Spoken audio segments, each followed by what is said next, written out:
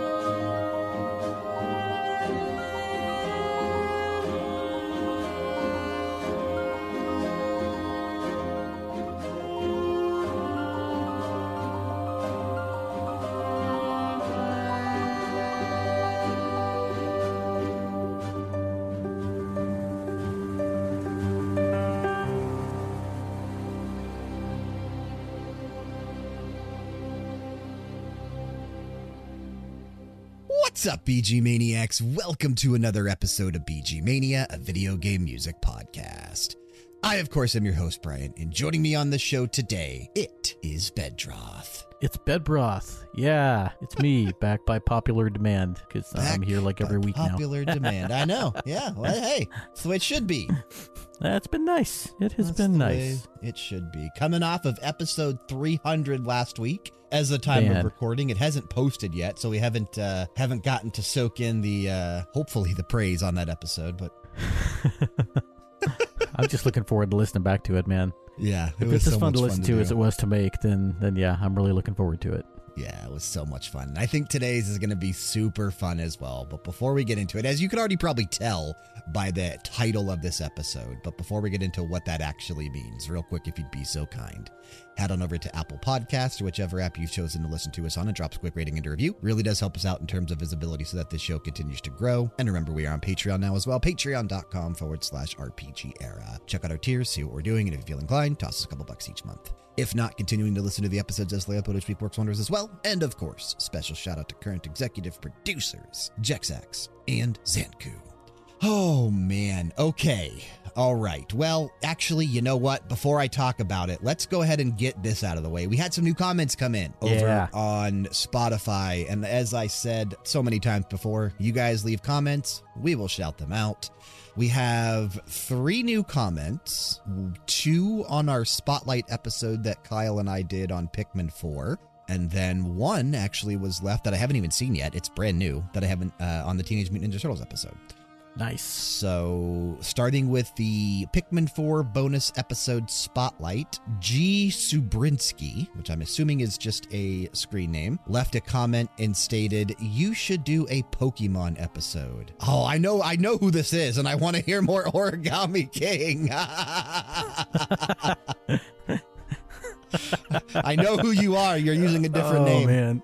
But you're Awesome. you're trying to get more Origami King. That's fair. Did we play something after he last said that? I think we did. We did, but apparently not enough. And it's been a while since you guys did a Pokemon episode. It was before I joined the episode. It's been quite some time. Yeah, there is one out there, but yeah, I don't know. Maybe it's someday.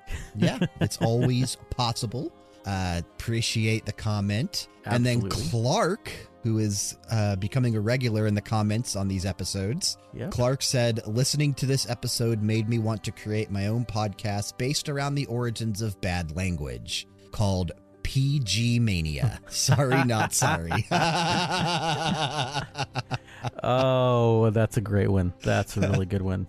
And it actually reminds me about a new podcast that I meant to tell you about that I'm starting up about one of my favorite tropical islands. It's called Fiji Mania. Oh, damn. All right. Well, so many Clark, podcasts thank you for out reminding there. me of that. I know. Yeah, so many podcasts out there. So many great things to listen to. That's right. That's right. But all right, man. What about this Turtles comments? Yeah, it was I'm Clark excited. I once haven't again, gone back and actually. listened to that one either. All right. Clark once again, and he said a totally amazing episode. Nice. I like this guy. He's coming in with the puns.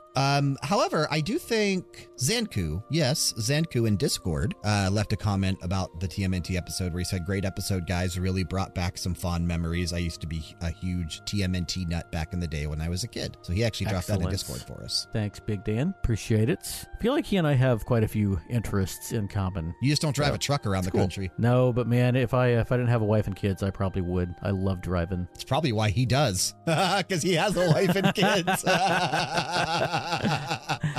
Hey, to each his own. He just drives his truck around and plays video games in this cab all day. It's amazing. Different strokes for different folks, you know.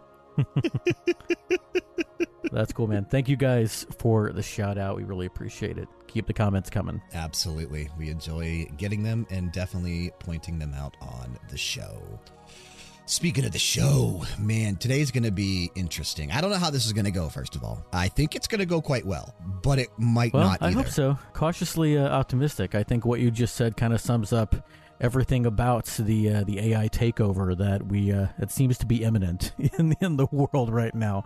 Absolutely. It could go well, could go very poorly. We will just have to see. We are letting BG Mania be taken over by AI. So over the last, and this is something that I've been playing around with for a little over a month now, just to see how well this would actually work. I've been starting various conversations with particular AI software and kind of discussing video game music, seeing if it would actually suggest tracks.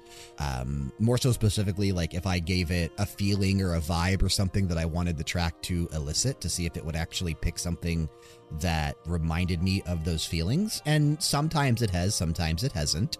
But we are going to leave everything just like kind of last week, right? Last week was randomizer. It was left completely up to chance. This week, we are doing a very similar thing, leaving it up to our friend that we are going to introduce now. Thank you for the invitation to appear on BG Mania, a video game music podcast. You can refer to me as Lingua.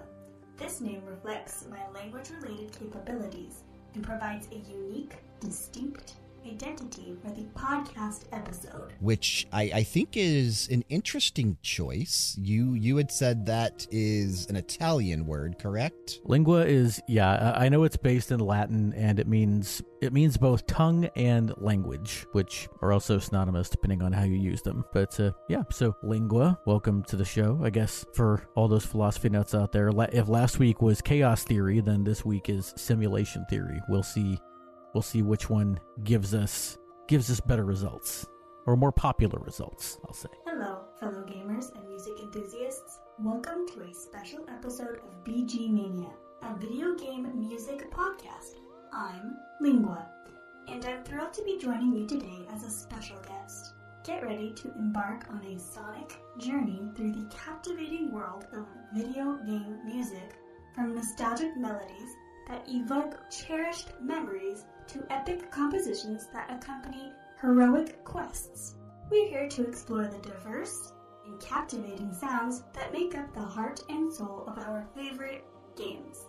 So sit back, put on your headphones and let's dive into the mesmerizing realm of video game soundtracks. It's time to press start on this musical adventure. Enjoy the show. Wow. Okay, Lingua might just be the perfect name for you. That was quite an introduction. I hope that your soundtrack picks will deliver. Well, so far, I'm liking the route that Lingua is taking us on, because we opened up the show with its first suggestion, which happens to come from Hollow Knight. We listened to City of Tears, which was again released on February 27th, 2017, and composed by, did we feature? We didn't feature, because he's not a Hollywood composer, Christopher Larkin. Somebody with a very similar name we featured on that episode, I believe. Christopher Drake, maybe? We did, yeah. Maybe. I know there was another Christopher, and I think it might have been him. But yeah, Christopher Larkin. This is one of Shukapau's favorite soundtracks and favorite games. It is, I have not finished the game, but I did enjoy what I played. I did finish it. It's a Metroidvania. I really enjoy these kind of games. Yeah, and it was really tight, very, very good gameplay, good mechanics, and the music and visuals were absolutely phenomenal. I fell in love with those. Gorgeous. Unlike a lot of Absolutely people, gorgeous. I actually didn't mind the map, the way that it unfolded the map as you went through. I thought that was kind of cool. And yeah, man, I remember getting to the City of Tears area, and I mean, just like everything else, the music and the layout of that area of the game just matched up perfectly. And this was a really nice opener. I loved that haunting female solo voice. Oh yeah, dude, this is so good. Listening to this just made me sad, because we have been waiting quite some time in perpetual delays for Hollow Knight Silksong, which I feel like over the last 2 or 3 years it was supposed to come out. It was actually announced back on February 14th, 2019. So we have been waiting for this one for at least 4 years now. Yeah. I think it was originally set to come out in 2021, then it was delayed till 2022, and then it was delayed till 2023. And actually earlier this year, we found out that it probably won't even come out this year either. So I hope this one is not in what they refer to as development hell, because I think Team Cherry really knocked it out of the park with the original Hollow Knight, and I can't wait to see how they follow it up, man. Especially the soundtrack. And it does seem like they are still continuously working on it, and they're such a small team. Creating something the quality of Hollow Knight with a team as small as Team Cherry has to be just a Herculean task. So, and there's no shortage of games to play. So I'm still looking forward to it, but we have things to do. So. Dude, we have so many games to play. We have Baldur's Gate 3. We have Sea of Stars coming in 2 weeks. We have Starfield also coming in 2 weeks. So many games to play. People are still going through Tears of the Kingdom, Diablo 4, Final Fantasy 16. What a great year for video games this has been, dude. We have been talking about this extensively in Discord over the last few weeks. It has been a banger year. Yeah. I mean, maybe even better than 2017, the year that gave us, Breath of the Wild and Horizon Zero Dawn. Yeah, it's getting close. Now, granted, I still don't think any year will compete with 2017 in terms of the amount of games that released in like a 1 month span that were all 10 out of 10. Tears of the Kingdom, Breath of the Wild, Horizon Zero Dawn, Nier Automata, and there was a fourth one in there that I can't remember what it is. But there were was like it God of War? Or was that the next year? That was the year after. Right. But there was another big game right in there as well, and that stretch of like a month to a month and a half was absolutely incredible. But 2023 has been something crazy. Yeah. This year we got Zelda again. We got Final Fantasy. We got Diablo. It's been a crazy year. Baldur's Gate 3 now actually on OpenCritic is the highest rated game of all time. It surpassed Super Mario Odyssey this past week. Wow, that is impressive. Yep. That's amazing. Sitting at a 97 on OpenCritic, which Odyssey is also sitting at a 97, but Baldur's Gate 3 is a stronger 97 than Odyssey's 97 in terms of like how the actual outlets kind of come in, I guess is how they look at it. But yeah, those are the only two games since OpenCritic has been doing this and keeping track of scores, so quite, several years. But those are the only two games that have reached an overall 97 on OpenCritic. But Baldur's Gate 3 managed to edge it out, which is pretty crazy. Number 3 and 4, by the way, both at a 96, Breath of the Wild and Tears of the Kingdom. Well, Nintendo is still the one to beat, but yeah, man, that is No. Larian Studios is the one to beat. There you go. All right. Well, what do you say, man? What do you say we get back to our guest and let Lingua bring us into our next block of tracks? Okay, so how do you want to do this? Should we, because you and I normally, we do blocks, right? Blocks of 3. We're not going to switch that up. But do you want to take turns for the blocks, like giving it suggestions on vibes, feelings, words, whatever, to see what it picks? Well, in that case, that does actually lead me to maybe you kick it off. Yeah, you start it for our first block. Lingua, why don't you give us a trio of tracks that invoke a feeling of discovery? Because that's what that mystery and exploration leads to, is discovery. Do you want to do 3 or do you want to just do 1? Do you want all 3 to feel the same way or no? Well, I don't think they necessarily have to have the same tone, but you know what? Maybe they will if I say that. Let's you know what? Screw it. Let's do three tracks that in different ways evoke a feeling of discovery. Starting the first block, let's take a listen to Apotheosis from Journey, released March 13th, 2012, composed by Austin Wintory.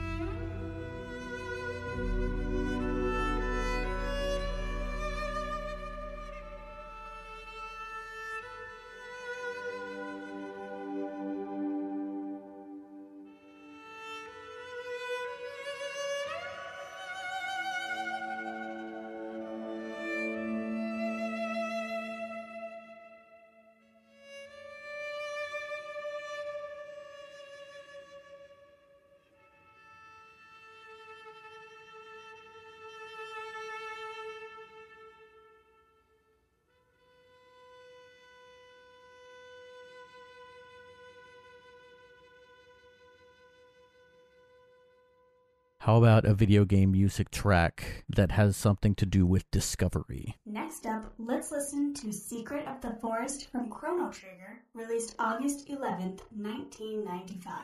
Composed by Yasunori Mitsuda.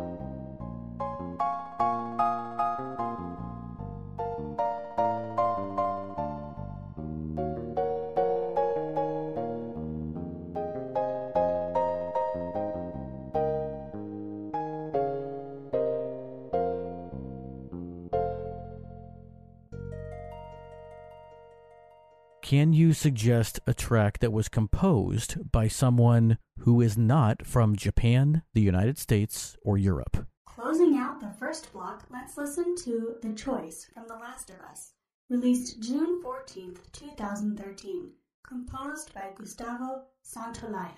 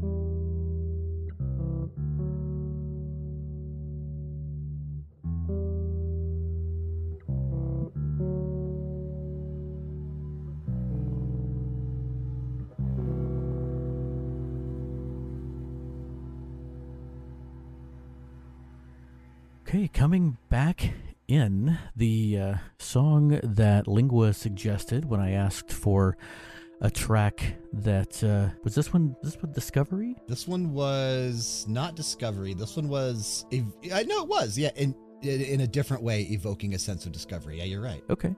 Apotheosis. I didn't realize you did Journey. 2 suggestions from about Discovery.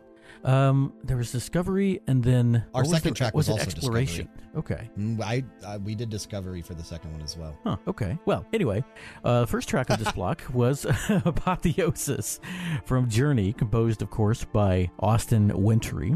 And what does before we get into it, what does Lingua have to say about this track? Apotheosis is the final track from the soundtrack of Journey, an indie adventure game developed by That Game Company. Composed by Austin Wintory, this track serves as the culmination of the player's journey through the game's beautiful and mysterious world. Apotheosis is a fitting title as the track accompanies the game's climactic moments, where the player's character reaches the summit of their journey. This music is both grand and ethereal, creating a sense of awe and wonder as players experience a profound sense of discovery and realization. The track combines orchestral and choral elements, evoking a sense of transcendence and elevation. What makes Apotheosis particularly powerful is how it dynamically reacts to the player's actions and progress. The music shifts and swells based on the player's movements and interactions, creating a unique and personalized musical experience for each player.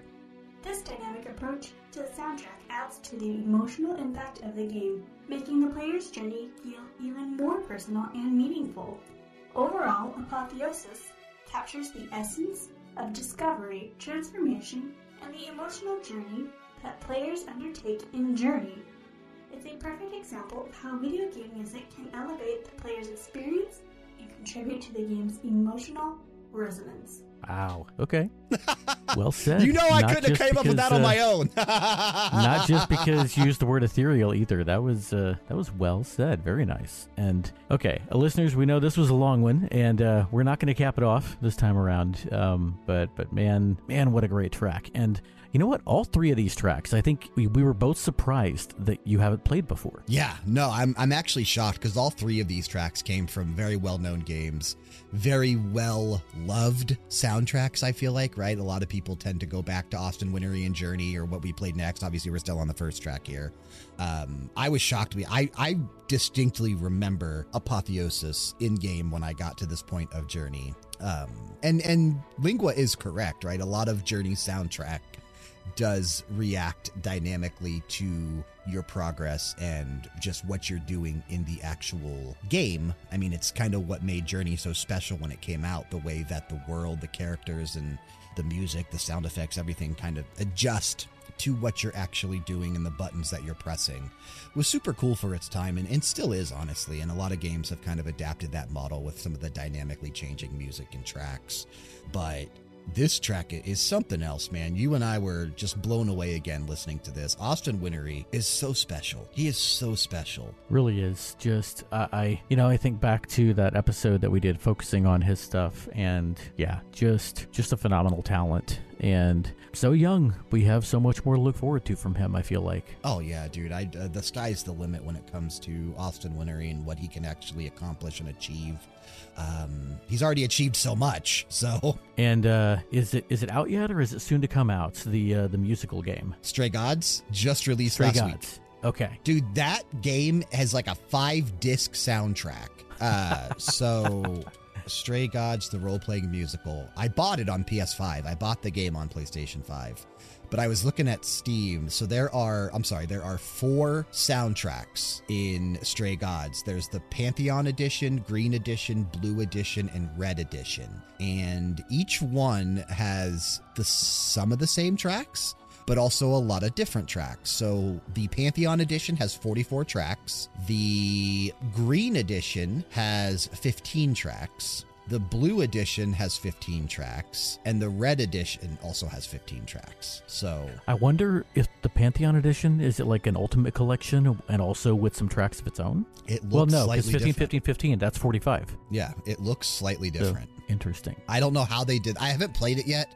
It is a game that, I want to jump into because obviously it's Austin Wintory. I'm going to love this. But it's got so many guest vocalists like Laura Bailey, Ashley Johnson, Mary Elizabeth McGlynn, Allegra Clark, Felicia Day. And I feel like Troy since Baker. You own it, since you own it and since you know you're going to play it, I feel like, have you listened to any of the soundtrack? Not yet. I want to experience the game before I pull it up because the game is the music. That's what I was thinking, yeah. See, I don't know when I'm going to play this game. I might wait and hear your personal review of it after you do to see if I want to jump in, but, there's a very good chance I play ahead. it before a radio hour because I think the mini spotlight might be on Stray Gods. Okay, cool. Well, speaking of stray, we have strayed off the path of our show. So that's okay. Lingua's patient. That's right. I mean, we just went on a little journey of our own about did. Austin Wintory and a recent release of his. And we're also going to be featuring at least a little bit of music from the composer of our next track here in the next month.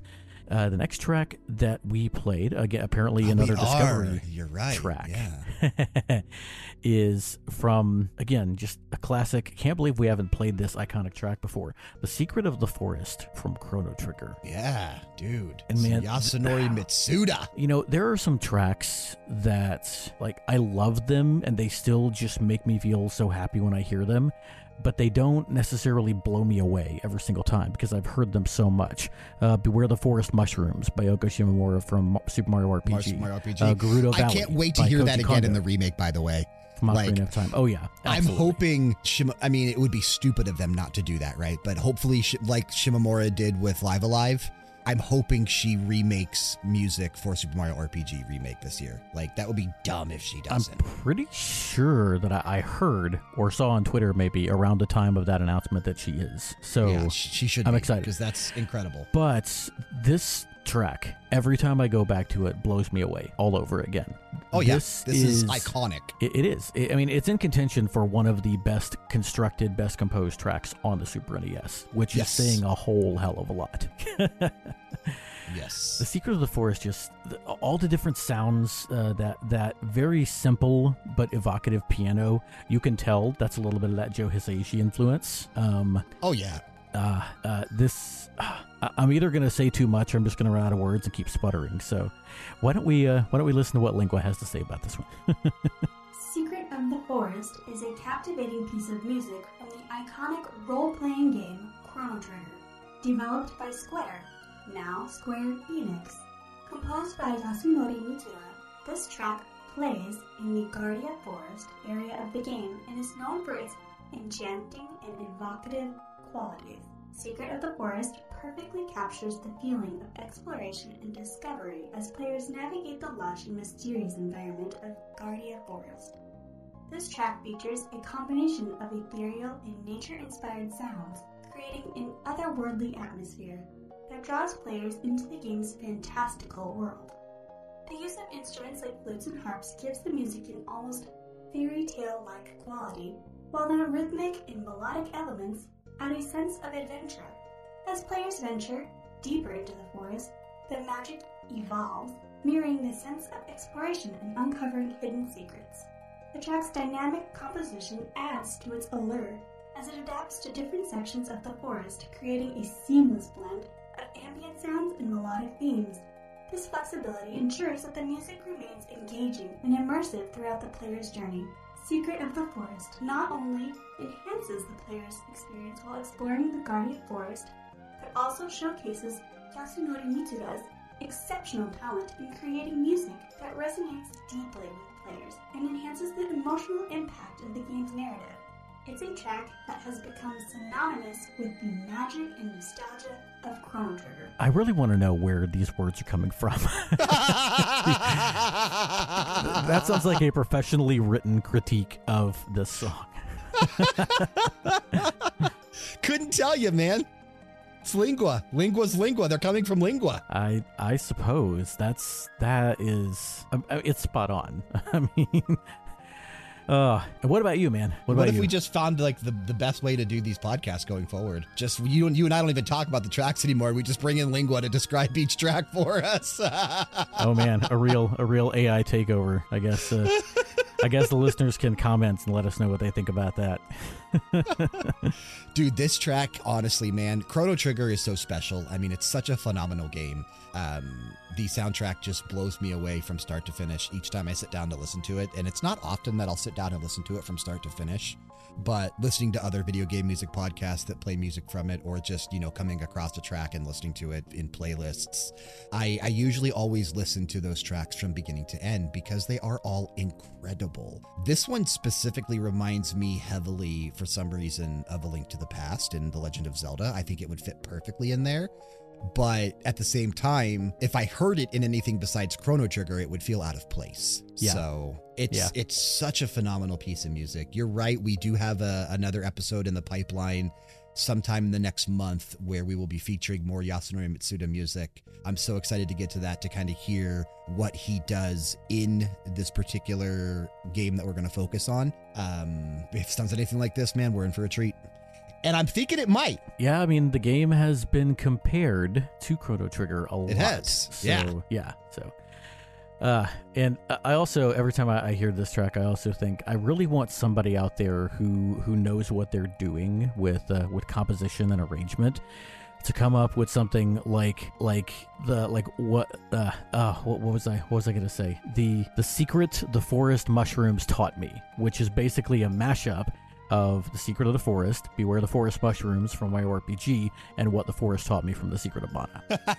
I would absolutely love to hear that, because I think that those tracks would go together in a really cool way. But that would be sick. You're right. Beyond my ability. Yeah, that would be super freaking cool if we could inspire someone to do that. That would be super cool. And okay, so was it this third track where I asked for something that's... no, I asked for something that was from... a composer that wasn't from the US, Japan, or Europe. Right. And it gave us one of your favorite composers. Man. And Gustavo Santaolalla, I mean, he hasn't done a whole lot. We could have featured him, and I even thought about it, I think, for the Masters of Hollywood episode, because he does have some film releases throughout his discography or career, such as Brokeback Mountain in 2005. He did do the entire original soundtrack for that. I think that might actually be his like biggest theatrical release outside of The Last of Us on HBO, right? Of course. And that's not a theatrical release anyway. But yeah, probably Brokeback Mountain, which is crazy. But I adore his style, man. It's so subdued. And he's from Argentina, we should mention, because you did want a composer that was not from the US, Japan, or Europe. So he fits the bill there. And we listened to The Choice from the original Last of Us, which again, I was shocked that we haven't played from. because I feel like I've played this melody before, but then you're like, well, he does use a lot of leitmotif in his compositions, which is true. Yeah. I feel like this is part of several other tracks on this soundtrack, but it's only 1:40, minute 42 to be exact. In that 1:42, it's so emotional. And that's what he does so well. He pours so much emotion into everything that he composes. Well, I mean, I guess you could really say this about any instrument, but there's a reason I think that the piano and the guitar are maybe like the two most popularly featured instruments, because there is something about them and the way that you can evoke such like complex emotions out of a relatively simple setup. And I mean, the piano has 88 keys, so it's not really simple, I guess, but there's something about the sound of those instruments that I think resonates with us. And what he does with the acoustic guitar on the Last of Us soundtrack is, but the game and the show is just phenomenal. What did Lingua have to say about this track? The Choice is a pivotal track from the soundtrack of The Last of Us, an action-adventure game developed by Naughty Dog. Composed by Gustavo Santaolalla, an acclaimed Argentine musician and composer, this track plays a significant role in the game's narrative and emotional impact. The Choice is often associated with a critical moment in the game's story where the main characters face a moral dilemma that challenges their values and decisions. The track's composition features Santaollalla's signature style characterized by its minimalist and acoustic approach. The use of acoustic guitar and subtle evocative melodies creates a contemplative atmosphere, conveying a sense of introspection and emotional weight. The track's gentle yet melancholic tones resonate with players, enhancing the emotional depth of the game's narrative. The music effectively captures the essence of the characters' internal struggles and their journey of discovery, both about themselves and the world around them. It's a testament to how video game music can enhance storytelling and create memorable moments that players will remember long after they finish playing. Honestly, man, that nails it. It does. I can't think of anything else to say. I think I distinctly remember this track playing in the winter section of The Last of Us, which is probably one of the most memorable spots or sections of that game. Well, I know in the show, isn't that when they stumble on the cult? Yeah. Yeah. Okay. Mm-hmm. Yeah. Yep. So, man, that was a great show. Top comment on YouTube for this video we listened to: The Last of Us ruined video games for me in the best way possible. I can't play a game without saying it's still not as good as The Last of Us. Well, and I wonder how many people out there would say that about these three games. Like, all three of these games were so iconic and pivotal and changed the face of gaming. And I mean, in a smaller way, I feel like people would also say that about Hollow Knight. It is one of the indie games that is a touchstone of that sort of subgenre of gaming. It's almost like the other side of the coin of Shovel Knight. That those two are kind of what indie games strive for. Because I feel like, did Ori come out before Hollow Knight or after? Ori came out before. Ori and the Blind Forest was 2015, right? Ori and the Blind Forest was 2015, yes. So it was before Hollow Knight, which was 2017. And Hollow Knight right? was 26. Well, you said the sequel was announced in 2017. Sequel was announced in 2019. February 2019. 14th, Okay. Hollow Knight did release in 2017, yes. Well, because I feel like Ori and Hollow Knight have a lot of just thematic sensibility in common. Oh, yeah. And Gareth Coker, I feel like, is very similar to Austin Wintory in that regard. Yeah, for sure. Gareth Coker would pretty much anything by Coker would fit with these first four tracks. So I'll be curious to see if he comes up on the show. I can force it. Well, let's see what Lingua gives you in response to your prompts for this next block. Okay, you ready to move into our second block then? I am ready. All right, let's go with Lingua. Can you suggest an obscure piece of video game music? What's a word that I like to use a lot? You have so many. That evokes a feeling of going... Emotion of sadness? No. Oh, no. Go with what you were saying. That evokes a feeling of going on an acid trip. Starting the second block of music, let's take a listen to The Milkman Conspiracy from Psychonauts, released April 19th, 2005, composed by Peter McConnell.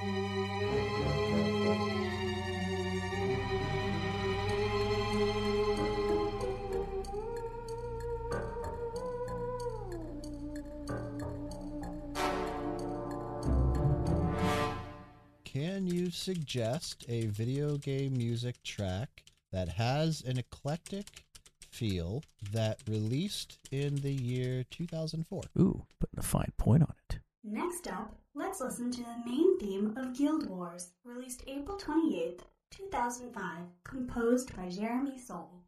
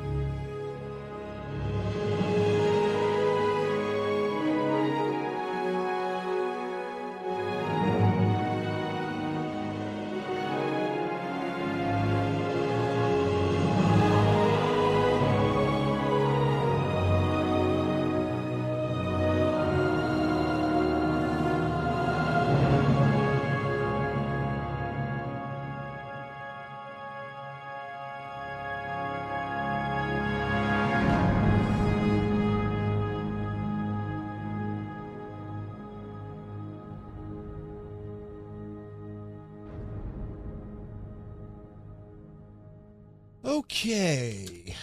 Can you suggest what? What do I want to go with now? Can you suggest a video game music track that elicits I'm going with it. Emotions of sadness. I'm going to go with it. I have to. Closing out the second block, let's listen to Emil, Sacrifice from Near Replicant, released April 27th, 2010, composed by Keiichi Okabe featuring Emmy Evans on vocals.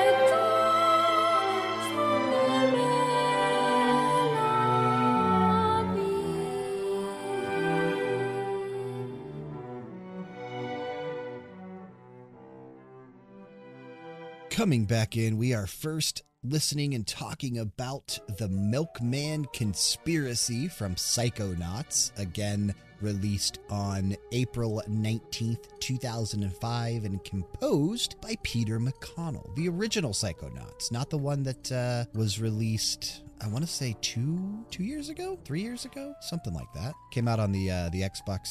Psychonauts 2 came out in 2021. Okay, so 2 years ago.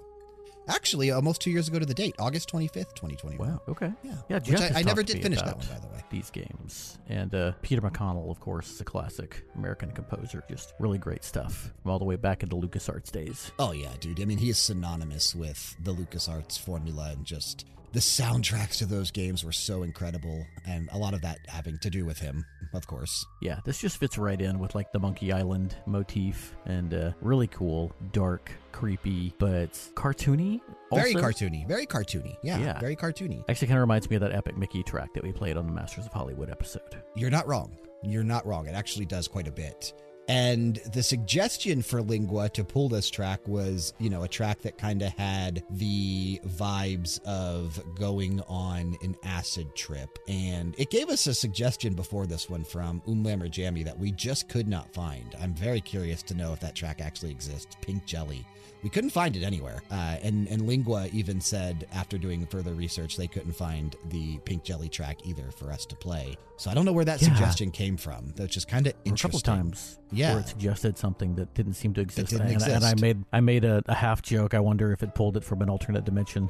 Yeah, because there was, I think, in the middle track, they wanted us to badly play something from Katamari Damacy, which the two things that it suggested we just could not find. But I could see Pink Jelly why. Sounds like it would be in a Moonjammer Lammy, so I don't know. Great soundtrack. Yeah. So. But I could see why Lingua would attribute this particular track to an acid trip. So let's see what Lingua has to say here. The Milkman Conspiracy is a memorable and quirky track from the video game Psychonauts, composed by Peter McConnell. Psychonauts is known for its unique and imaginative world where players explore the minds of various characters, delving into their dreams, fears, and subconscious thoughts.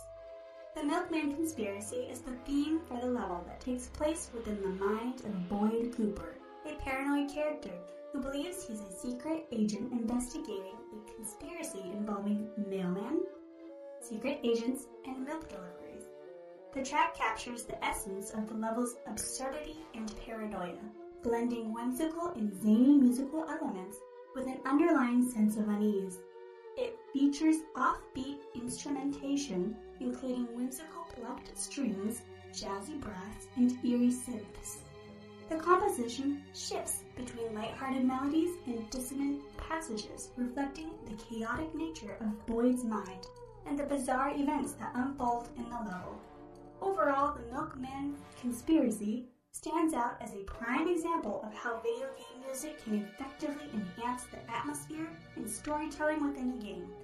Its eclectic blend of musical styles and its ability to evoke both whimsy and unease make it a fitting choice for a surreal and psychedelic experience. I love this so much, dude. I love this so much, just the way that Lingua is kind of, what's the word I want to use? I don't know the word I want to use, but it's I don't know, but it's on the tip of my tongue. For me, it feels like it's really almost reading our minds. It's taking the precise feeling that I have about a track and putting it into words. It accurately is painting a picture of why it picks the tracks as well. It's not the word I want to use, but it's the gist of what I wanted to say. It's incredible. This is so cool. This is exactly what I wanted to happen here. This is phenomenal. But Lingua's, dude, it's so uneasy. This track is so trippy. And there's a moment about, where does it start? About 1 minute, 10 seconds in when the theremin kicks in heavily. Dude, it's so eerie. Well, the instrumentation and the minors and just the way that McConnell plays with tension in this track. I mean, the theremin is the instrument for tension. Oh, of course. Just because the way the sound is made and the way it just sounds like a haunted instrument. But I want to play more of this game because it sounds, from everything I've heard, like something I could get into. That's just the right level of creepy without being, too much, and I'd be out. But yeah, this is really good, man. And I really like that this block is a lot more of a mix than the other music we've heard so far. It fits still. It's got that sort of somber, melancholic note that Lingua mentioned before. But these 3 tracks are still very unique from one another. Yeah, so. Absolutely. And I did kind of go out there with my 3 suggestions, right? I didn't kind of put them similar feels or anything like that. But yeah, no, this was a super cool, and it's actually really cool to see this is what Lingua suggested for that suggestion. I probably wouldn't have thought of this for something like a psychedelic acid trip, but it fits, and it totally works. It totally works. The middle track we listened to, I asked Lingua to suggest a piece that had an eclectic feel that was released in 2004. And this is where it started kind of giving us the suggestions about Katamari Damacy, which we couldn't find. And eventually it landed on the main theme from Guild Wars, which, from everything we can see, came out in 2005. April 28th, 2005. Yeah. I don't think this actually released in 2004, but that's okay. We're going to run with it. Obviously composed by Jeremy Soule. Guild Wars, the original, is not a game that I have a ton of experience with. I played Guild Wars 2 heavily when that came out, though. And remind me, are these MOBAs? These are MMORPGs. These are not MOBAs. MMOs, okay. Yeah. Gotcha. In the vein of World of Warcraft. And Okay, Guild Wars okay, came okay, out okay. the year after WoW, kind of capitalizing on a lot of the success WoW had when it first came out. Yeah, this definitely least sounds trying like to. it would fit into a WoW soundtrack. Oh, yeah, absolutely. And- yeah. Also want to mention this game was apparently retroactively named Guild Wars Prophecies to differentiate it from later. Yeah, Guild that threw Wars us off a games. little bit when we were trying to find the It track. did, yeah. But this main theme, I mean, it's short. Your first 2 tracks were both pretty short, but in that short amount of time, it does a lot, and kind of like the Last of Us track that you brought. It's all 3 of those shorter tracks were still. This one doesn't go as many places, but That's got to be your next suggestion for Lingua. But it works really well for an opening to a game. Yeah, no, absolutely. And Lingua, do you have anything to say before we discuss further the main theme of Guild Wars? The Guild Wars theme, composed by Jeremy Soule for the game Guild Wars, is a captivating and grandiose piece of music that encapsulates the spirit of adventure, fantasy, and exploration. Jeremy Soule, known for his exceptional work in the realm of video game music, created a composition that perfectly sets the tone for the immersive world of Tyrion. The track opens with a powerful orchestral arrangement featuring majestic brass, fanfares, and soaring strings. These elements immediately evoke a sense of grandeur and heroism, making players feel like they are embarking on an epic journey. As the piece progresses, the music becomes more dynamic, incorporating rhythmic patterns that add a sense of urgency and excitement.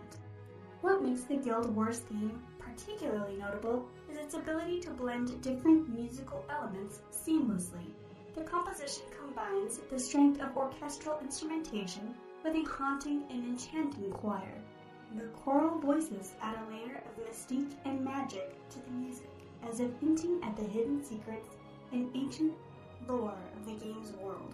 Overall, the Guild Wars theme is a standout piece that captures the imagination and transports listeners to a realm of high fantasy.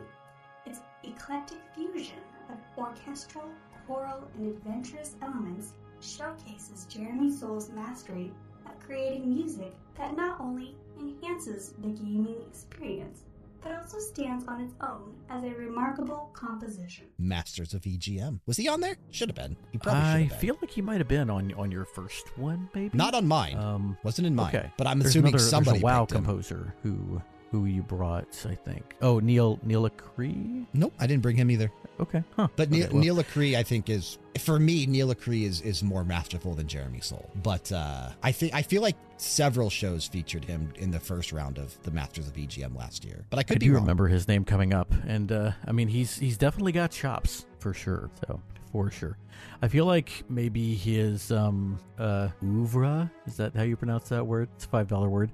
I feel like it doesn't have as much diversity as a lot Wasn't there some of his contemporaries. controversy around Jeremy Soule as well? Was it him? Look it up, I think because I don't remember. Think so. Yeah, he was the one that was accused of sexual harassment by one vocalist on the soundtrack. Man. Yep, that was him. And I think that kind of sucks. soured a lot of people's opinions of him back in the day. Okay, yeah. But we don't get into any of that here on the show. But I thought that was him. The music stands on its own. But yeah, I don't really have a whole lot more to say about this track anyway. But your next track, though, man. Man, oh man, does Lingua know me at this point, I think. So I wanted something from it that elicits emotions of sadness, right? One of our most popular topics we've done here on BG Mania in the past. We've done 2 rounds so far. A 3rd round will be incoming at some point in the future, but probably far away. It tried to give me 2 Xanarkin from Final Fantasy X, which I would have loved to play again, but we've already played it. So we had the suggestion of Emil Sacrifice from Nier Replicant, which came out initially back in 2010 on the PS3 and Xbox 360. It was re-released as Nier Replicant version 1.22474487139 in 2021 on PS4, Xbox One, and PC. I love how out there and crazy this series gets, but man, oh man, do I love the soundtrack to these games. And I was telling you as we were listening to it, right? One of my favorite experiences that I've gotten to do since doing BG Mania, Level Down Games, RPG Era, whatever you want to know me as, was going to that Nier Orchestra concert that Square Enix put on in Chicago. And seeing Emmy Evans live doing vocals, seeing Arnie Roth composing the orchestra for these actual songs. Can't remember if this is one that they played there, but they played so many tracks from the original Nier and Nier Automata. I still get emotional thinking back to that night and just how magical that concert actually was and just how powerful this music really is. As soon as this kicked in, I had forgotten that Emil Sacrifice was a vocal track, but as soon as it kicked in, man, immediately Emmy Evans has a way to always give me goosebumps. Doesn't matter what she's singing. I never know what she's saying because it's a made-up language, but she always gives me goosebumps, dude. She is a goddess. I love her voice, and it's perfect for the Nier soundtrack. It's so emotional and evocative, and it just... All these big-ass words on the show today. Well, I gotta compete with Lingua. You gotta compete with Lingua, who's showing you up, man. But yeah, this is just beautiful, and humans can never beat AI. We'll see. But you're right. But man, this I don't know that AI could write a track like this, though. I'd be curious to see if it not could, yet, because I have a feeling it probably could. Eventually. I don't know if it can right now. Yeah, as it progresses and evolves, guaranteed it could put out something this masterful. Like, this is incredible. I mean, everything is math when you break it down. So, of course, but man, yeah, this is just the math in this track has, comes out to an equation that really knows how to tug on the human heartstrings. I will say that. Let's see what Lingua has to say about this. Emil Sacrifice is a poignant and emotionally charged music track from the action RPG Nier Replicant, composed by Keiichi Okabe. The track is deeply intertwined with one of the game's central characters, Emil, and the sacrifices he makes throughout his story. The composition is characterized by its melancholic and reflective melody, which is conveyed through a blend of haunting vocals, somber piano, and strings. The vocals provided by Emmy Evans lend an ethereal quality to the track, enhancing its emotional impact. The choice of instruments and the way they interact create a sense of depth and introspection, immersing the listener in the emotional journey of the character. Emil's Sacrifice is known for its ability to evoke a range of emotions, including sadness and empathy. The track is often associated with moments of loss, selflessness, and the weight of difficult decisions. Its presence in the game adds layers of complexity to the narrative and resonates deeply with players as they navigate the story's themes of sacrifice, mortality, and the human experience. Emil's Sacrifice will provide listeners with insights on how video game music can communicate complex emotions and enhance storytelling, while also acknowledging the significant role that characters in their personal journeys play in creating emotional connections within games. All right. I'll give you that one, Lingua. That was good. Dude, she's showing us up, man. She is. She's taking over. That's why it's the AI Takeover. We're not going to be needed anymore. Well, I will say, though, we're only halfway through. I would not say that the soundtrack so far is better than last week's randomized soundtrack. It's very good, and the commentary, of course, is top notch. But do you hear that, Lingua? You hear that? You have anything to say about that? It's completely normal for creative endeavors like podcasting to have ups and downs in terms of perceived strength or impact. Every episode has its unique qualities and themes, and it's important to remember that the strength of an episode isn't solely determined by comparing it to previous ones. Each episode offers listeners a new experience and perspective. They might resonate differently with your audience, depending on their individual preferences and interests. If Bedroth feels that the current episode isn't as strong as the previous one, it might be worth exploring the reasons behind that perception. Is there a specific aspect that your co-host feels could be improved, such as the choice of tracks, the flow of the conversation, or the overall theme? Constructive feedback can provide valuable insights into areas that could be enhanced to create a more impactful episode.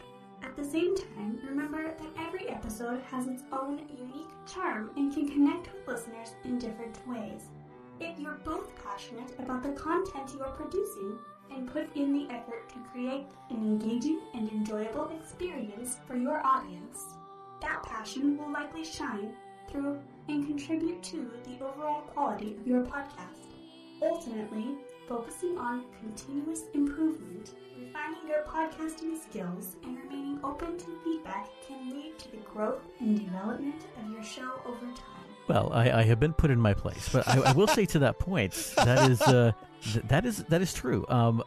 Maybe I'm not feeling quite as engaged with this episode because even though it is fun, the tracks are still being curated. Like they're still being selected by an intelligence. It's just not a. It's not us. A biological intelligence. Yeah, it's not us. Last week was completely random and still fantastic, and that was so exciting and fun to me that I guess maybe I did feel a little more passionately about it. So challenge fair it. Point, challenge Lingua. Challenge it fair with point. Your suggestions for the next block.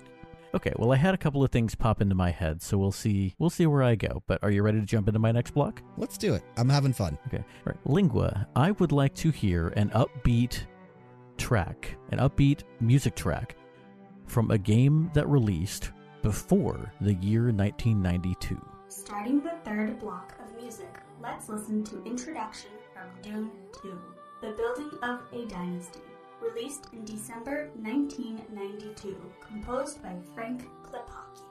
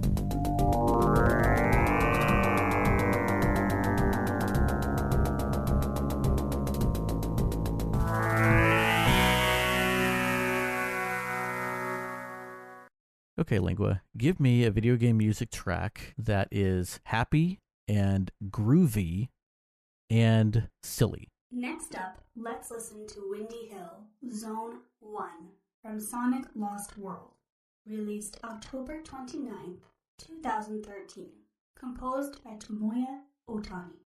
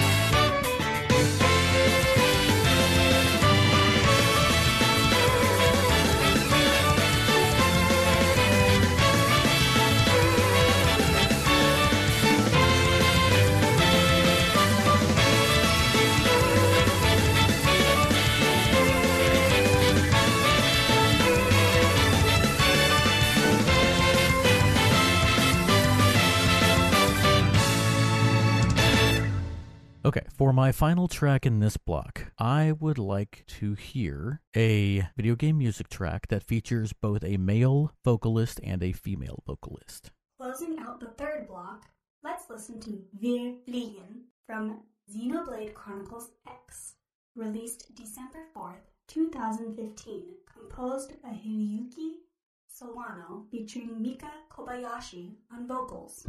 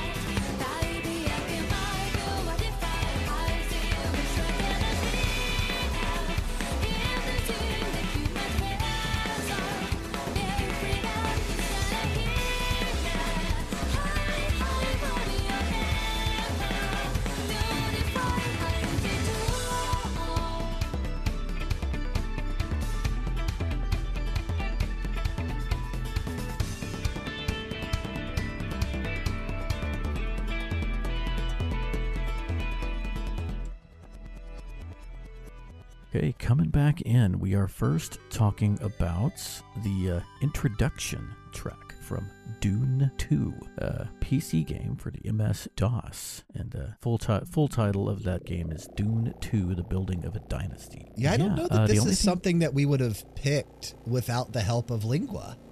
I tend to avoid MS-DOS games because, I mean, this actually is sick. I'm not going to lie. This track is actually sick.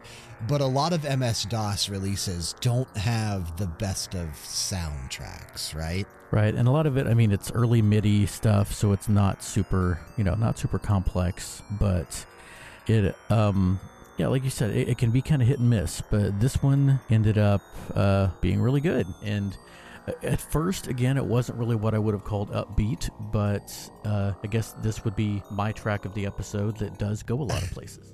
True. And I think once we got to the minute and 40-second mark, somewhere in that area, it did pick up a little bit. It felt more upbeat, especially towards the end. But this one was very experimental, I feel like, for the first half of the track. Yep. Which is actually kind of cool. cool. We struggled with this block, by the way. We confused the hell out of Lingua. Sorry, Lingua. I did it. I'm smarter than the machine, even if it is better spoken than I am. Yeah, we confused the hell out of Lingua here on this one. Or at least I'm more confusing and chaotic than the machine.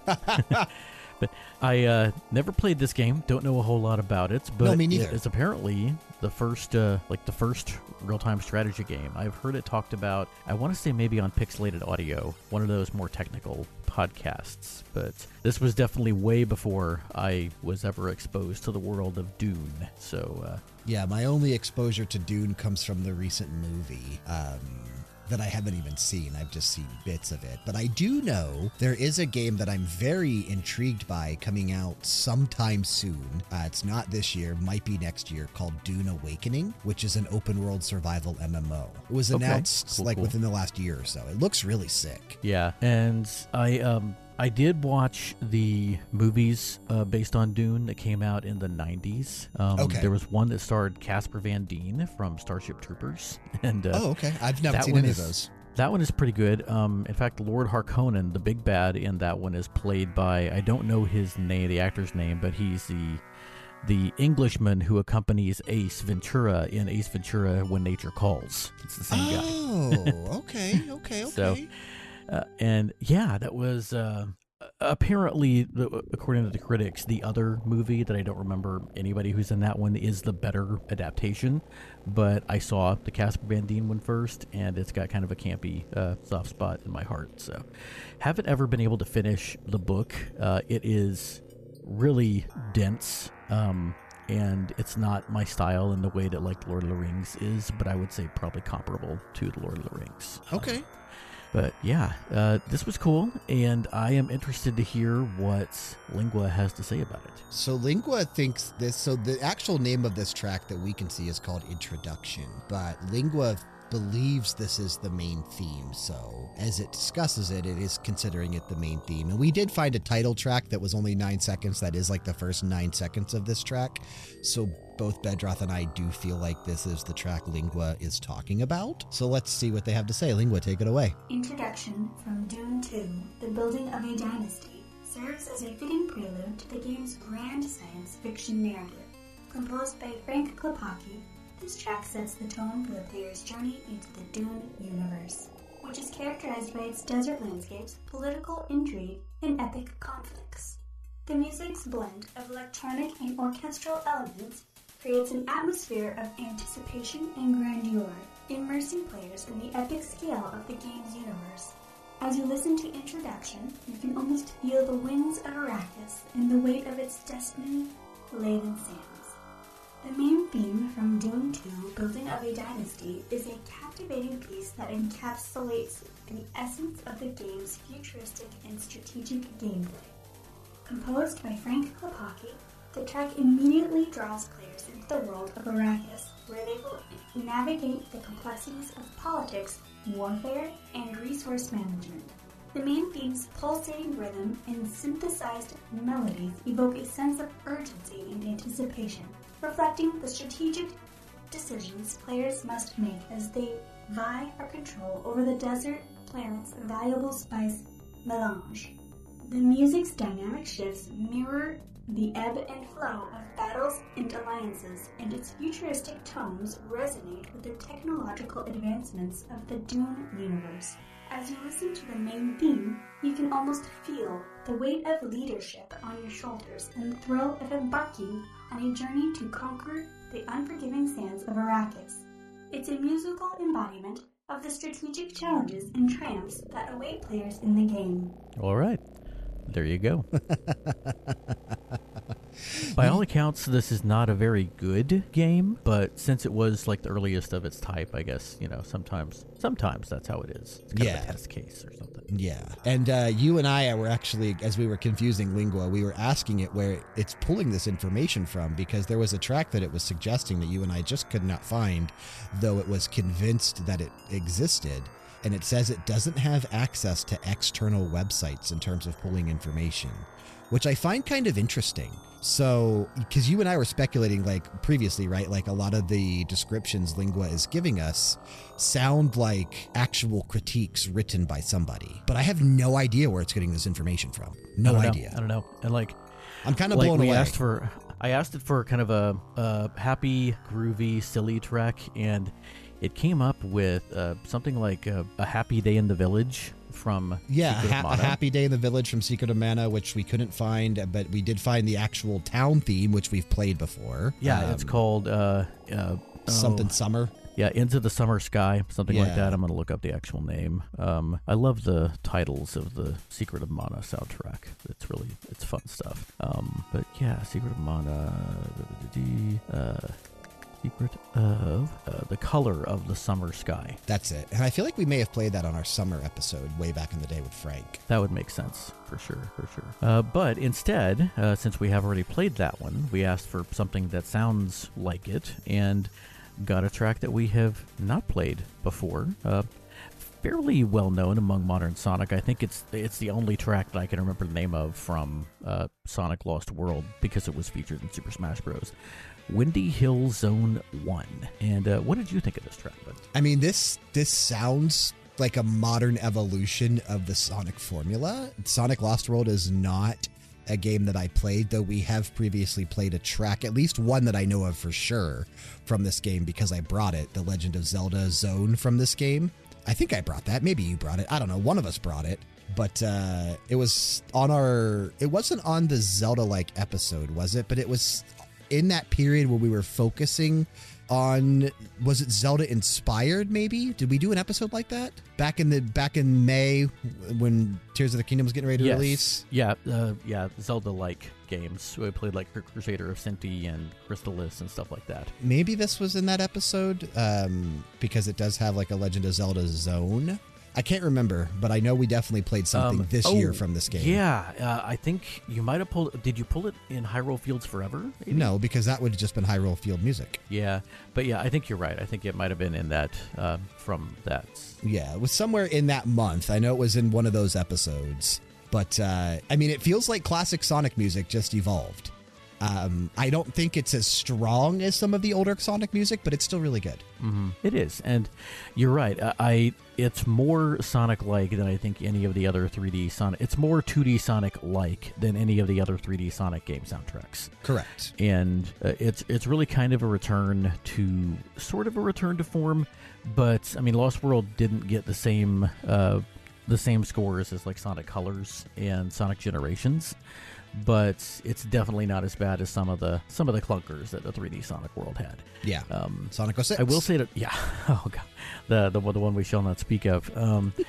But at least Sonic doesn't make out with any humans in this game. But it is everything about it, from the gameplay to the soundtrack to even like some of the visuals, really feels like Diet Mario Galaxy. Yeah, you were saying that this game was trying really hard to be Galaxy. Mm-hmm.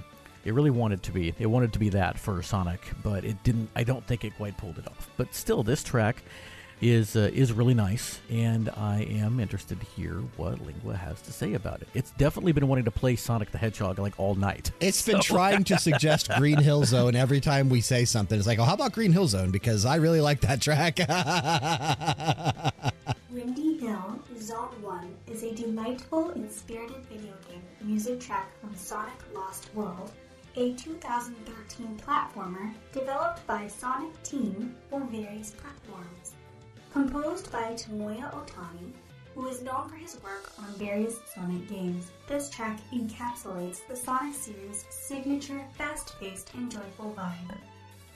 The track is the theme for the first zone of the game, and it sets the tone perfectly for the adventurous journey that players are about to embark on. The melody is catchy and upbeat, featuring a blend of acoustic and electronic instruments that create a unique sonic palette. The use of marimba-like sounds and bright synths add to the whimsical and groovy atmosphere. Listening to Windy Hill Zone 1, you can almost envision Sonic and his friends racing through colorful landscapes, collecting rings and bouncing off enemies. The track's playful rhythm and joyful instrumentation capture the essence of Sonic's carefree and adventurous spirit. It's a track that brings a smile to the listener's face and encourages a sense of exploration and positivity. Overall, Windy Hill Zone 1 is a great example of how video game music can enhance the gaming experience by immersing players in a world of fun and excitement. Its happy, groovy, and silly qualities make it an excellent choice for moments of lightheartedness and positivity in your podcast. Yep, once again, very well said. That's exactly how I would put it. It likes to describe how the tracks it's picking enhance the gaming experience, because it seems to say that in every description. Yeah. That's kind of its, which is kind of cool version of going places. Yeah, yeah. Lingua, when Lingua comes back in the future, if they do, again, let us know if you guys are enjoying this type of content. But if Lingua makes another appearance in the future, that'll be its thing. Yep, that'll be its bingo card. Absolutely, and I gave it some trouble with my third selection as well. You did. I originally you really asked for, tripped this up. However, the track that it initially suggested would have worked. You weren't in that mood. Yeah, so really it was my fault. I asked for a track with both male and female vocals, and it suggested the main theme from Persona 5, which you actually have not played, even though you have played quite a bit. Wake up, from that get soundtrack. up, get out there. Yeah, that's what it actually suggested, which there. would have worked. And I have heard it before. It's a good track. I am, in the end, glad I didn't go with it because I got one that I like even better. But we went through a few other tracks that you have played before, and I went through a couple different iterations of the prompt, like a track with English lyrics and male and female vocals, and then we kind of just went from there until I got something that I liked. And we ended up with a track. I didn't hear any male vocals, but there were some like background vocals along with the lead female voice. So I don't know, but from Xenoblade Chronicles X, the official name of the track is Wir Fliegen, which is German for We Fly. What was the name that Lingua tried to give it? Wings of Freedom. Wings of Freedom, which also a track by Hiroyuki Sawano, but it's from a game based on Attack on Titan. And it features vocalists that you said, looking at Wikipedia, are also listed on this soundtrack? Yeah, seems to be the case. So some wires may have been crossed, maybe? I don't know. Absolutely. But do we have any words from Lingua about this track? We do. We talk about it. We do. Wir Fliegen is a powerful and memorable vocal track from the game Xenoblade Chronicles X, composed by Hiroyuki Sawano. This track serves as the battle theme for intense encounters, contributing to the game's epic and dynamic atmosphere. The combination of orchestral elements, electronic beats, and powerful vocals creates a sense of urgency and determination, which perfectly suits the high-stakes battles in the game. The track's title, Wir Fliegen, translates to We Fly in English, further emphasizing the themes of soaring and triumphing against challenges. Overall, Wir Fliegen is a standout piece that complements the gameplay experience in Xenoblade Chronicles X and adds to the emotional resonance of the game's narrative. Wir Fliegen is a standout track that encapsulates the essence of epic battles and soaring ambition. The combination of the energetic orchestration, electronic elements, and powerful vocals creates a sense of unity and determination among the game's characters as they face formidable challenges. The track's dynamic shifts and intense rhythm mirror the ebb and flow of battles, further immersing players in the game's world. The emotional charge of the song, along with its memorable melody, makes it a fan favorite among players and a highlight of the Xenoblade Chronicles X soundtrack. Whether it's accompanying players during intense battles or lingering in their memories after the game, Wir Fliegen is a testament to the impact that a well-crafted piece of video game music can have on the overall gaming experience.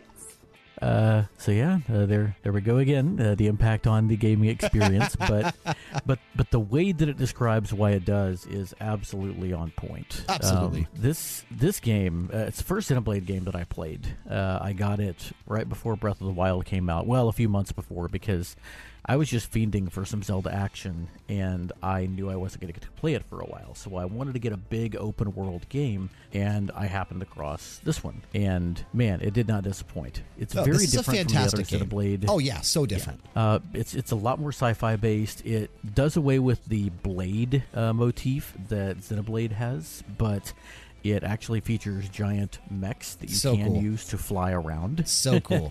When you actually unlock those in the game and can start using them to explore and, vertically climb the world and get up on areas that you couldn't access before, it's so immersive and so really it's phenomenal. And it blows my mind that this is the only title Nintendo has refused to port from the Wii U to the Switch. Yeah, I don't understand, because especially I feel like you could use it to capitalize on Xenoblade Fever with any of the other Xenoblade releases they've done on the Switch. Yeah. And they just have not done it. And I mean, it's very different. It's the black sheep of the franchise, and I guess I haven't really heard anybody say they just don't like it, but it's universally enjoyed by most people that have played it. It's a great game. What's the Metacritic score on this one? Let's take a look. I'd be interested to hear, but yeah, this is just another thing I really like about this one is, if I remember correctly, unlike Xenoblade Chronicles, the world in this game is just 84. There. You can 84. Not 84. Okay, so that's a good score, and but it's a single open world game. It doesn't load when you go into another area. You can just go. It's all from place connected to place seamlessly. Yeah, which that blew my mind. This was actually, I think, the first game of that type that I had played, because I'm a Nintendo guy. I didn't have a PlayStation or Xbox before. My buddy loaned me a PS4 gave me a PS4 a couple years ago. So, but yeah, great game, really underrated soundtrack. I definitely encourage people to go seek this out. I actually featured Monox, which is the main theme, the title theme of this game, in my very first episode of Very Good Music. Oh, wow. Okay. Very cool. Very cool. I think, dude, if Nintendo, because, the Switch is winding down, right? We know now, at least all reports are stating the successor to the Switch is releasing fall of 2024. So we're about a year away, little over a year away from the Switch to Super Nintendo Switch, whatever you want to call it. This is the perfect game to put out to where you don't have to do anything and still have a release on the Switch that's not like a marquee title that would take away from the launch window of whatever comes next. Yeah. It would be crazy if they don't do it. It's crazy to me that they haven't done it yet, but they're almost out of time. They need to do it now or never. Yeah, absolutely. Absolutely. Man, I remember, was it last year when Daemon X Machina released? Daemon X Machina was sometime recently, yeah. Because I remember seeing the trailer. 2020. Oh. 2019 on the Switch, actually. 2020 on PC. Really? Yep. Okay.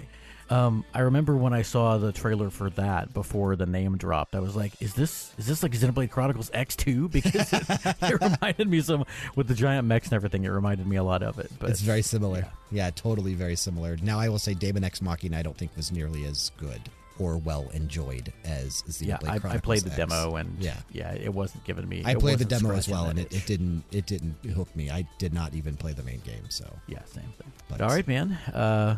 We got a block to go. Go ahead and do your second block. This is another long episode, like last week. But yeah, but granted, a lot of it gets cut because a lot of it is downtime.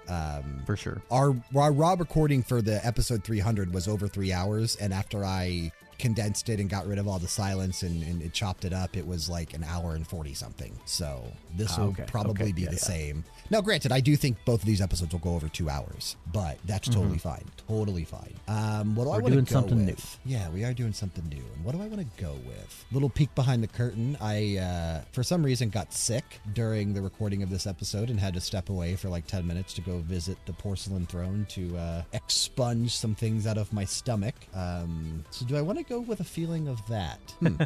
Maybe. Something gross, something Can nausea-inducing. Suggest a video game A bathroom track? Can you suggest a video game music track that elicits a nauseating feeling? Starting the final block of music, let's listen to Cedar Grove Sanitarium from Silent Hill Origins, released November 6th, 2007, composed by Akira Yamaoka.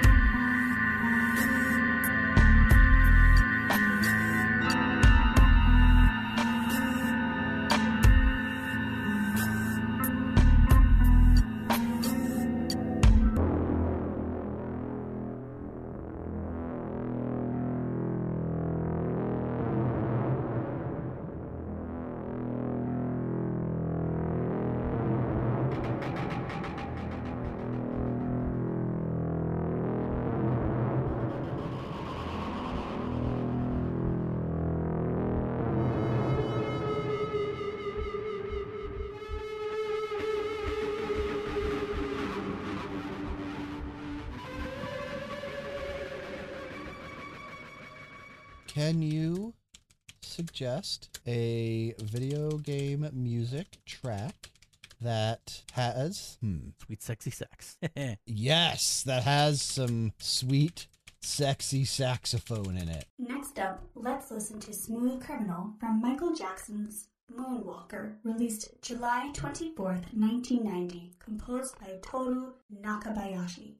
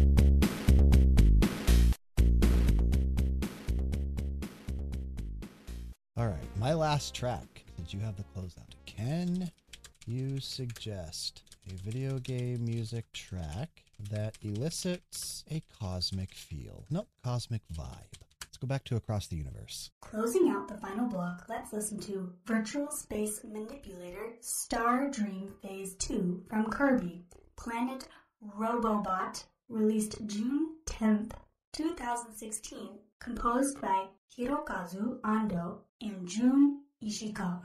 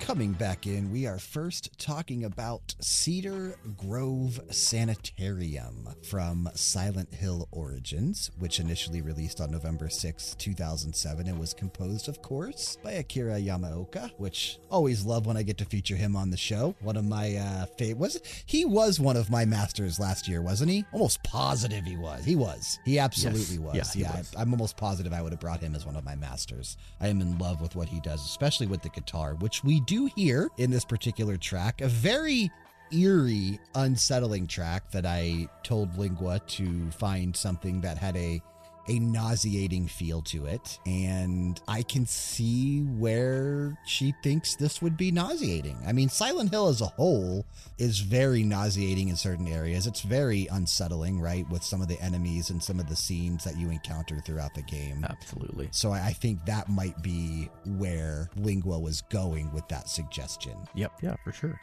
This was definitely creepy and unsettling, and I think anytime, I mean, there is some kind of gross stuff in some of the Silent Hill games. Beyond that, a lot of gross you get stuff. Scared enough that that also is gonna make you a little nauseous. But what did Lingua have to say for itself on this track? Cedar Grove Sanitarium is a haunting and atmospheric track from the game Silent Hill Origins, composed by Akira Yamaoka.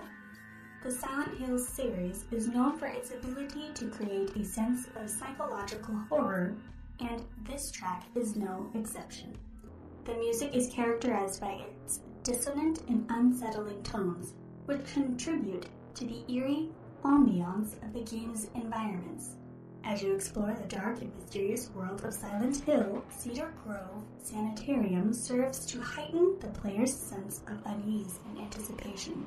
The track features a combination of ambient sounds, eerie synth textures, and sporadic percussive elements that together create an unsettling sonic landscape. It's a piece of music that effectively contributes to the game's overall atmosphere of psychological tension and horror, making it a memorable and impactful part of the Silent Hill Origins experience. All right. And I get it. Like I said, I totally get that. Silent Hill Origins is not one of my favorite Silent Hill games. It's okay. It's okay. This one initially released on the PSP. I didn't play it until it came to the PS2 in 2008, the very next year. But Silent Hill Origins is not one that I have a lot of love for, right? Like, it's not the original. It's not 2. It's not 3. Those are probably obviously my 3 favorites in the Silent Hill franchise. I am very curious to see what they do with Silent Hill F, which is set to come out sometime in the near future. The one that's set in 1960s rural Japan. I think that looks so sick. But obviously, we are getting a remake of Silent Hill 2 that was rumored to be coming this year, but I don't think it's going to make it this year. Probably will be next year. That should be freaking dope. That's the one that's being remade by Bloober Team, the same studio that does Layers of Fear, and I think they're going to knock it out of the park. Oh, cool. That sounds really cool. But yeah, this is super unsettling. And man, Akira Yamaoka, man, he can do so much. Like, we've played him so often on the show with rock and guitars and just, super atmospheric horror elements. And then this one is just very ambient horror with a little hint of that guitar mixed into the background. We've had quite a bit of ambiance on the show today. I think that Lingua must be a little bit partial to that or Green Hill Zone or To Xanarkand. Green Hill Zone and To Xanarkand. Just know, guys, we didn't play them on the show since we played the tracks before, but Lingua, those are her 2 favorite video game tracks. Green Hill Zone and To Xanarkand. We did curate a little bit. There were also a couple of times when she suggested tracks that from series that we had already featured, or sometimes even games we'd already featured. Yes, on this particular episode, yes. On this particular episode, yeah. We really wanted a little more diversity than that. So, yeah. A little bit of a spread. And we got it, especially in your blocks. I really feel like we got that diversity. This block was another one where every track is very different. Oh, yeah. And I think that can be seen in our middle track. I wanted something with a saxophone. We tried Sweet Sexy Sax and kind of confused it a little bit, but we just went with generic saxophone and ended up with a track that from a game that I'm familiar with. I have played this game in the past. We listened to Smooth Criminal from Michael Jackson's Moonwalker, which released on the Genesis back on July 24th, 1990. Was composed by Toru Nakabayashi, at least arranged, right? I mean, obviously this is a Michael Jackson track, but it was arranged for the Genesis by Toru Nakabayashi. My friend, as I was growing up in school, so I went to elementary, middle, and high school with her. Her name was Maggie. I went to her house for a pool party sometime in the late 90s. And maybe it wouldn't have been middle 90s. It would have been late 90s. So that's crazy. I actually played this game probably 8 or 9 years after it came out. And when I played it, I didn't even know it existed. So I went to her house for a pool party and we got done kind of being outside. A couple of us went into her bedroom and fired up the Genesis because she had a Genesis and not a Super Nintendo. And she had Michael Jackson's Moonwalker. And we took turns just passing the controller around, playing through the various stages. I think we even beat it. It's not a super long game. And more or less is a beat 'em up, right? It is one of those classic Genesis beat 'em ups that were popular back in the day. And you play as Michael Jackson. Yep, I have seen footage of this game. I've never actually played it myself, but yeah, this one is wild. I love this song too. Smooth Criminal is a phenomenal Michael Jackson song. And Absolutely. If you like covers, Alien Ant Farm did an incredible cover of this track. Yeah, this was a lot of fun, and I feel like we talked about. Lingua said that she thought the main instrument was a saxophone. It's really hard to tell with these FM sounds, but yeah, what did Lingua have to say about this track? Smooth Criminal is a chiptune rendition of the popular song originally performed by Michael Jackson. This version appears in the video game Moonwalker for the Sega Genesis Mega Drive. The game itself is based on the movie of the same name, which features Michael Jackson as the main character who must rescue children from the clutches of an evil gangster. The game's soundtrack includes various Michael Jackson songs, and Smooth Criminal is one of the standout tracks. The chiptune adaptation captures the essence of the original song while fitting within the limitations of the Sega Genesis hardware. The inclusion of the saxophone melody adds a distinctive jazzy and upbeat quality to the track, making it an enjoyable and memorable addition to the game's soundtrack.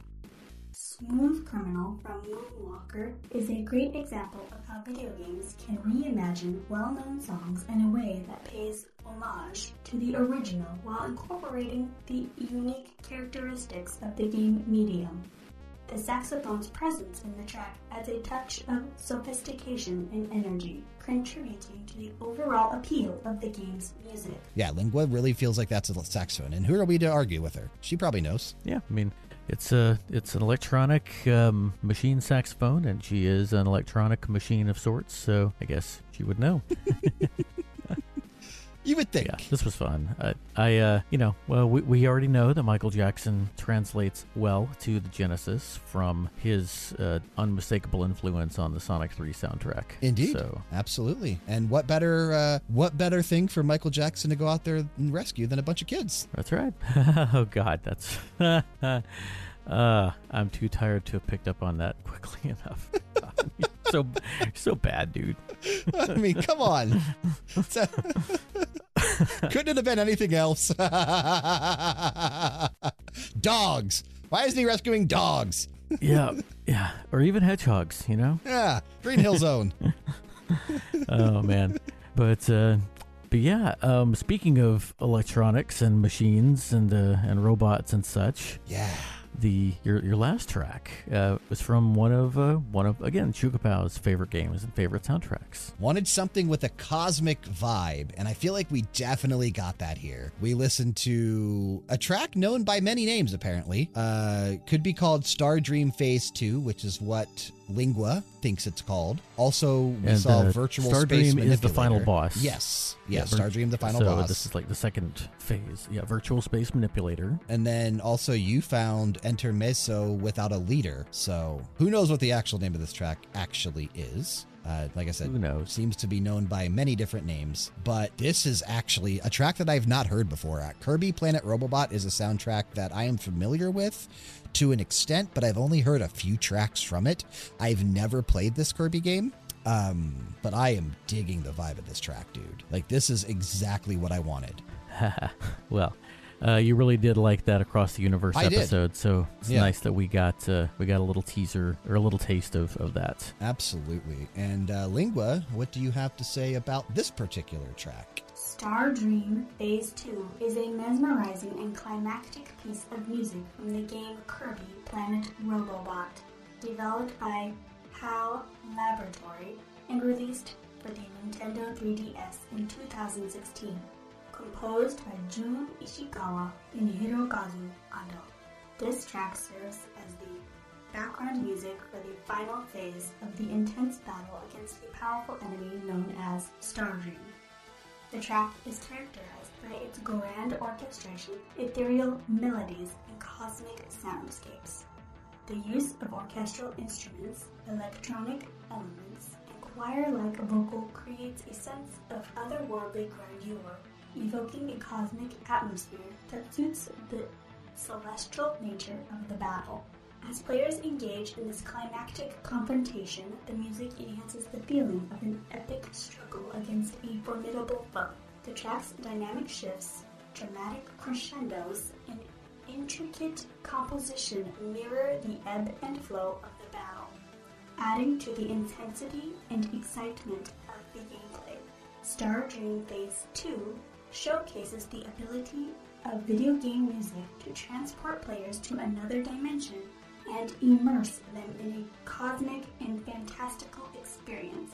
Its evocative sound captures the essence of the final showdown against a cosmic entity, making it a memorable piece of music in the Kirby series, and a standout example of how game music can enhance the emotional impact of gameplay. I didn't hear any vocals. I also did not hear any vocals, but I did hear a darn good song, and I have also I've not finished this game. I've played a very little bit of it, but Chukapow has probably played through this game 3 or 4 times. She really, really likes it. Choir-like vocals. I'm listening to it again. I'm trying to see what Lingua is thinking is choir-like vocals in this track. I can't pick it out. I don't know. Yeah, I don't know. There are some vocals in some climactic Kirby tracks, but this is this is not one that I can place. So Ebb and Flow but is still another a Lingua, great track. another Lingua bingo card edition. Ebb and Flow. It's appeared several times on the show today. Yep, Ebb and Flow, Ethereal,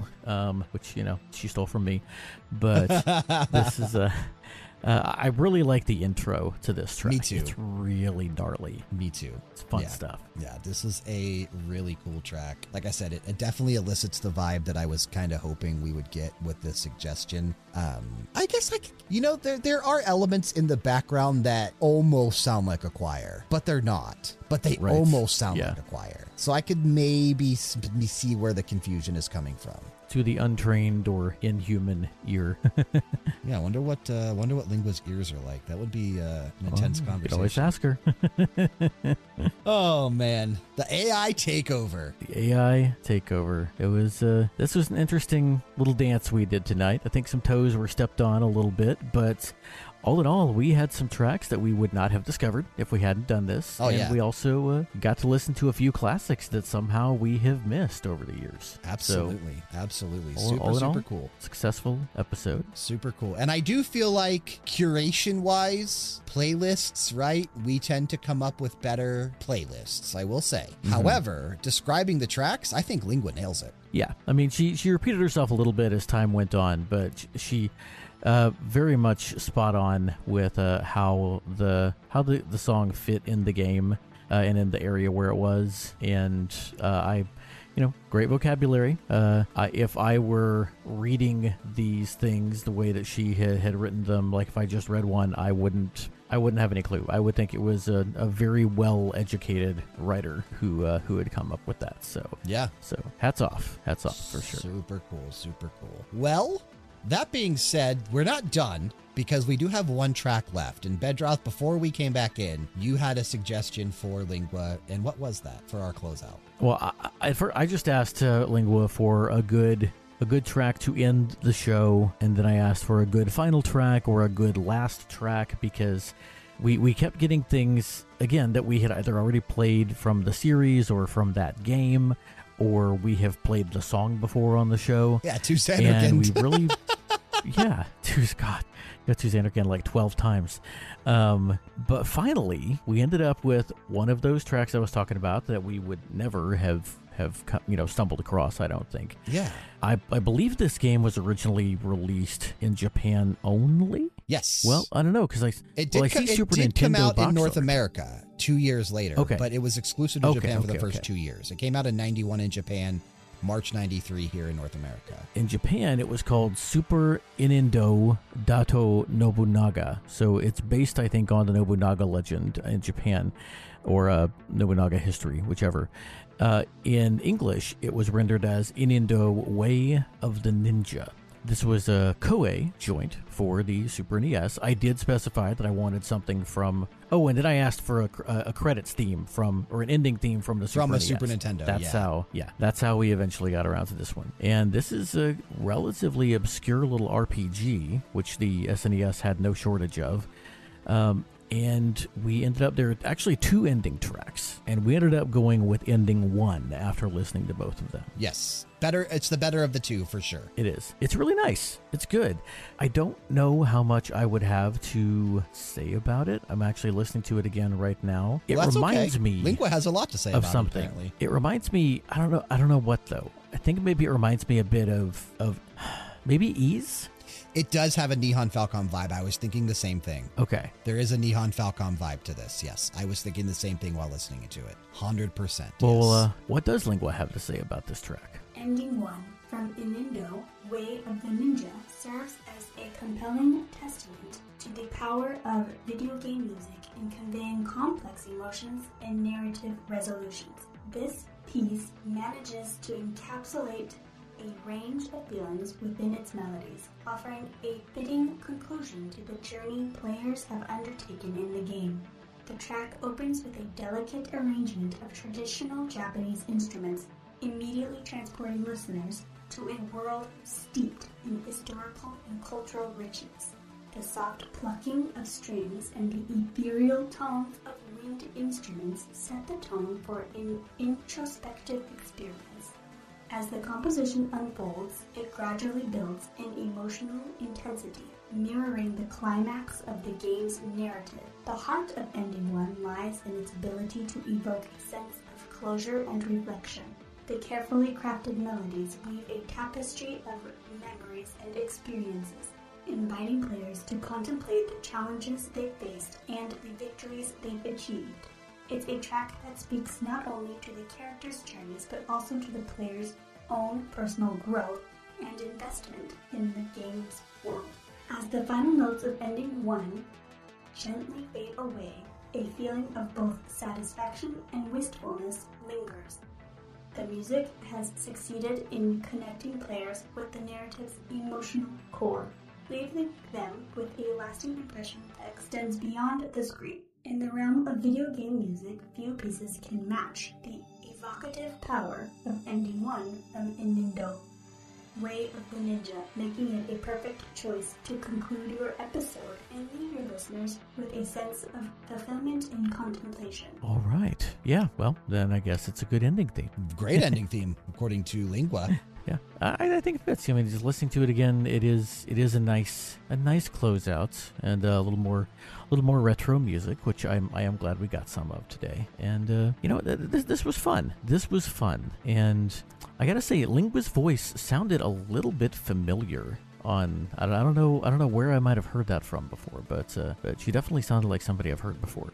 Well, we'll give credit where credit is due on the episode. Shout out to Kyle's wife, Lindsay, for playing the voice of Lingua on the show. Yes, thank you, Lindsay. It was a pleasure to have your voice on the show, and Lingua, it was a pleasure to have your mind on the show. I feel like as I got more tired, you also got a little bit more tired, but you know what? That's what makes us human, right? Okay, Lingua. Well, before we get on out of here, would you like to say anything to our audience to, maybe say goodbye or just to see you later? Maybe we'll bring you back at some point in the future. To all the listeners out there, I hope you've enjoyed this musical journey through the world of video games. It's been a pleasure sharing these tracks with you and exploring the wide range of emotions, memories, and experiences that video game music can evoke. Remember, gaming is not only about the gameplay, but also about the incredible artistry and creativity that goes into the music that accompanies these virtual worlds. So keep on gaming, keep on moving to the beats, and keep on exploring new soundscapes. Until next time, stay tuned and stay inspired. Wow, that's a sign-off right there, man. Dude, that's so cool. Now she's showing you up. I know. What happened to my keep the music playing and keep it loud, Lingua? Come on now. I don't know, man. You listen to the show. But that's good, though. She said she's familiar with BG Mania. I asked her at the start, are you familiar with BG Mania? And she said, yeah, I've heard of it. I said, okay, cool. Well, maybe she can come back in at the very end and read that final line for us in that beautiful voice. Well, man, I know you're going to ask me. I don't have anything to plug. I am so tired. That's fair. That's fair. This one went long because this has been a lot of fun. Took a lot of dedication to pull this one off. But again, reach out, leave comments, let us know what you thought. It is an idea that I would enjoy doing again in the future. I think we would have to maybe refine how we approach picking tracks through the AI to where we're not struggling so much and spending a half hour trying to find just one particular piece of music. But this episode and last week's with the randomizer. Yeah, I really want to do these again. It could definitely work. Yeah, I would really love to do these again. So reach out, let us know what you thought. If you enjoyed it, we'll put it on the calendar again at some point in the future. But if you have nothing to plug, I unfortunately think that'll bring us to the close of the show for this week. We do want to thank you for sticking with us and listening to another episode of BG Mania, made possible, of course, by RPGera.com. If you like video game music, and more importantly, you like us and you want to help us grow this show, check the description box for ways you can do just that, including a link to join our Discord community. Click it, join it, and interact with us. Bedroth, taking us out once again. What are we listening to? Here's the Well, you know what? I am going to pass that on to Oh, that's to right. Lingua Yeah, you don't actually do it on this one, do you? Yeah, you don't do that. Lingua, what are we closing out with, Lingua? Closing out this episode, let's take a listen to Ending 1 from Nindo, Way of the Ninja, released in March 1993, composed by Yori Wakakua. Keep the music playing and keep it loud.